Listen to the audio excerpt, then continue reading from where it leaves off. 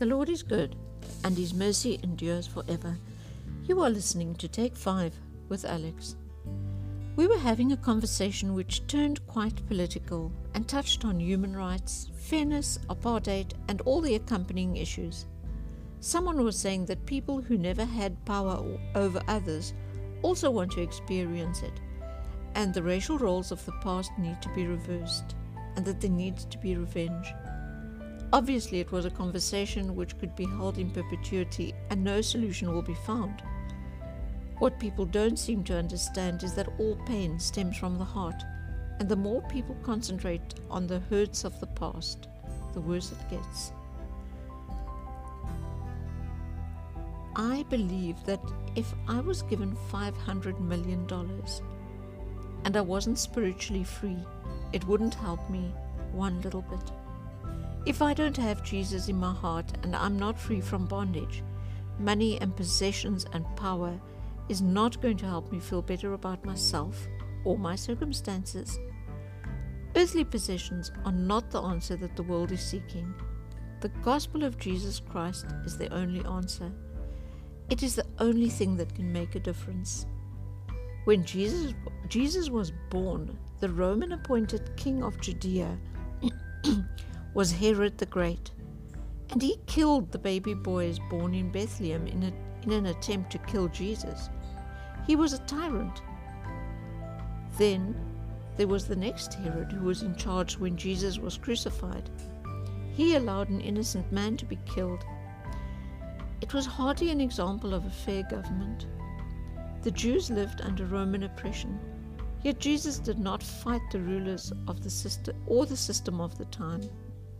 He came to give the world the only thing that every human being craves above all else, and that is spiritual and emotional freedom.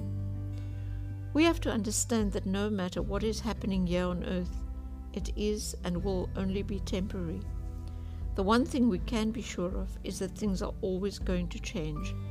Sometimes change is for the better, and sometimes it is for worse, but nothing ever stays the same.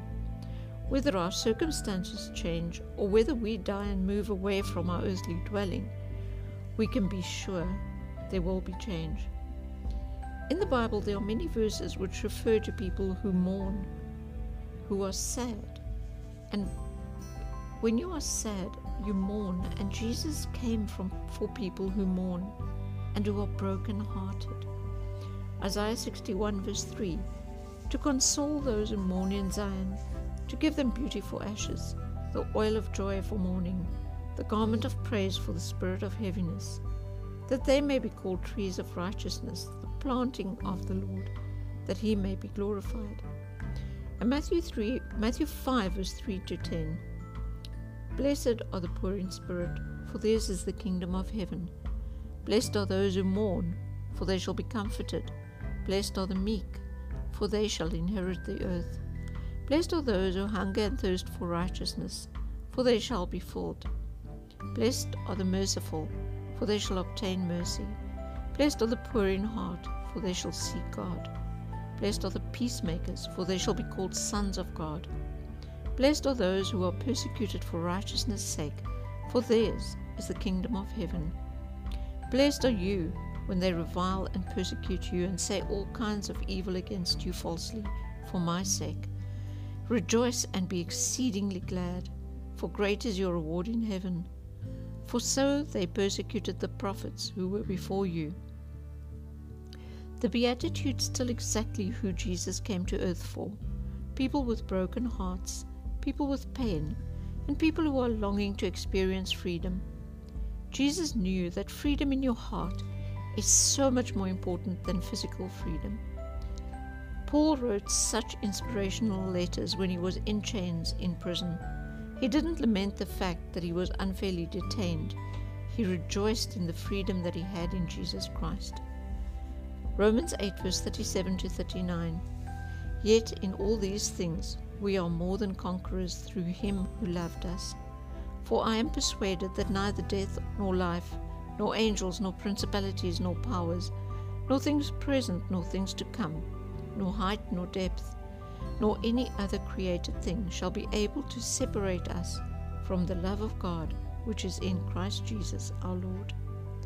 As far as I am concerned, Jesus and the gospel he brought is the only answer, and that it is what we as Christians are called to declare to the world. If we want to live in a country that is pleasant and safe, we need to start doing what we have been called to do.